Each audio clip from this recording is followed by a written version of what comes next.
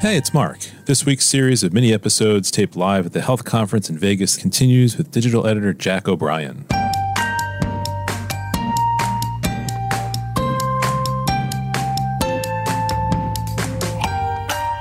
Welcome to the MM&M podcast. My name is Jack O'Brien, coming to you live from the Health Conference, our final day here in Las Vegas, and I'm joined today by Jeff Cutler from HLTH. Jeff, how are you doing? Great. Thank you for having me, Jack. And before we get started, I really wanted to understand a little bit more about your company, if you just want to inform our listeners about what you all do. Sure. HLTH is a global company. We were founded about 11 years ago, specifically with the purpose of democratizing access to healthcare. Over the last 11 years, we've employed over 200 engineers, physicians, clinicians, and we've built the world's most advanced comprehensive medical knowledge base. It has all of the appropriate triage protocols and different content around symptoms and the conditions that could be caused by those symptoms.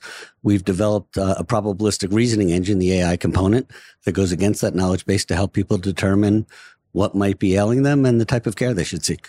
That's very interesting. I think it goes in line with a lot of the booths and speakers I've seen this week in terms of being able to use the information at hand to be able to help patients.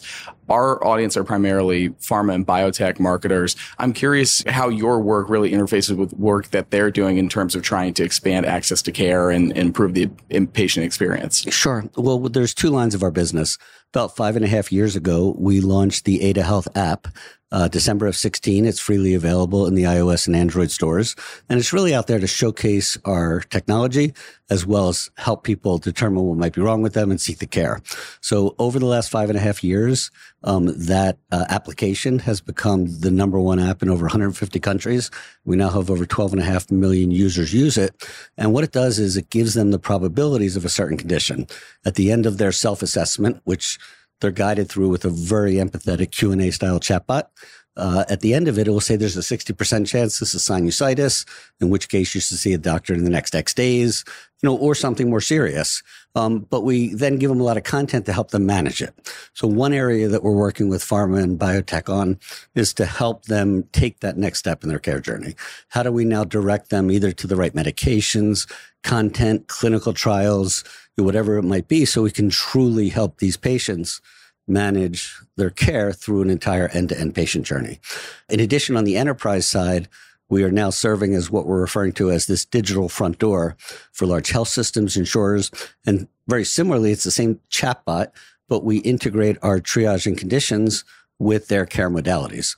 So at the end of an assessment, instead of just saying seeing a doctor in 2 to 3 days, it will actually allow them to click through for a telehealth consultation, a primary care appointment, a specialist appointment. And once again, we're starting to work with life sciences and pharmaceutical companies to include the medication information, trials, other information that could help them in their care journey. It seems like this has really taken off and developed over where it was even a few years ago. I remember when healthcare companies first started rolling out the idea of chatbots, and it's like, okay, so what is the functionality going to be? But it seems like this has really evolved and, gone into a bigger innovation. Absolutely. And to us, the most important thing is the clinical foundation. We have built our company as a medical content company. All of our conditions are properly modeled from like 15 to 20 sources, just like you would expect in any medical journal or anything else that's educating doctors. Very comprehensive. We're over 3,600 conditions. So we really want to address whatever it is that the people are ailing them. But I like to joke, what's the number one reason that people in the U.S. go to a doctor? Well, it's often to find out if they need to see a doctor. So what we do is we take that guesswork out. And now what we're trying to do is, once again, go one step further in helping them both manage that care a little more proactively, whether it be tracking their symptoms, medications, and things like that. It's really interesting to hear about the work that's going on at your organization. Pivoting a little bit, we've both been here at the conference for about 3 days now. And other than Ludacris performing a concert last night, I'm curious what's really caught your eye at the conference in terms of maybe topics or themes that you've caught onto. Well, one of the things I really enjoy about this conference, and I've seen take a big step forward this year, is just having the various stakeholders working together. There's been so many conferences over the last few years, especially before COVID, where it was like the digital health industry itself, very insular. To see the CEOs of the companies that are changing healthcare, the insurance companies, the large retailers, the Walgreens of the world, kind of working with us to figure out now how do we work together to truly improve healthcare here To me, that's a big change, and it's very welcome. And to that end, I know that this is actually a question I haven't really asked anybody on the podcast yet, but this is really one of the first major conferences that's come back in full force since COVID. Compared to years past, does it feel like we're finally kind of back to something normal? It does, Jack, and I'm really glad you're asking me that because I've already commented to several people I've seen both last night and today. It's almost like old home week here. Mm-hmm. I remember when I went to Vive in March, when you registered, they gave you 3 colored wristbands, red, yellow, and green, to indicate to others whether you were comfortable coming in for a shake or kind of stay away. And here, everyone I've gone up that I've seen that I know to shake their hand, it's like, no, come in for the hug. You know, it's just that warm embrace. People are friendly. Even at these events, people are very much in close contact and more importantly, not too concerned about it, which to me is a welcome change. It is. And I think kind of going to the point about momentum, I'm curious what you're looking at going into 2023. Somehow we're only, like 50 days away from the start of the new year. What are some themes or some different points that you're looking at going into next year? Sure. Well, first of all, we've started working with some of the really large health systems here in the U.S.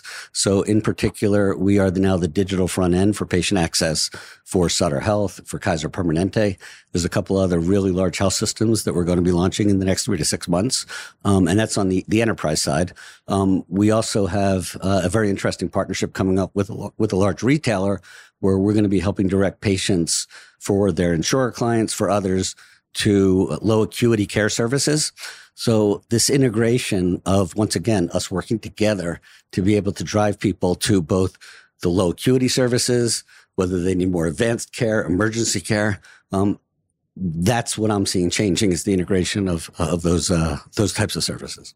Excellent. Well, Jeff, it's been wonderful having you on the show. And I guess if there was any final points that you want to make to our audience of medical marketers, this would be your opportunity for that. One point I would like to make is the importance of health literacy. An additional perspective on your last question, we're finding that as tools like ours are coming out more in the mainstream, we have to bridge this gap between the complex medicalese that is often spoken and the plain language, whatever it is people are speaking. So we've spent a lot of time in the last year or so reducing the reading level of our content to about 7th grade level. We're still trying to get it a little lower, especially to reach some of the health deserts and place where they might not be as literate. We're also finding the importance of multilingual helps break down these language barriers. So we now support, 11 different languages. And we allow a patient to do an assessment in one language, but the clinician to receive it in another.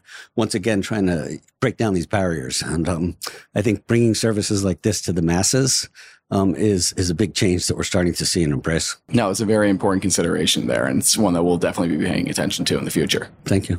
Awesome. Thank you again for being on the show. We appreciate it. Thank you for everything you guys do. We love following you. If you like this episode, please give it a thumbs up. Better yet, subscribe on your podcasting platform of choice and help others discover the show. The MMM podcast is produced by Bill Fitzpatrick, Deborah Stahl, Bradley Weems, and Gordon Thaler. Our theme music is by Sizzy M. Sohn. We're out every week. Thanks for listening. We'll see you next time.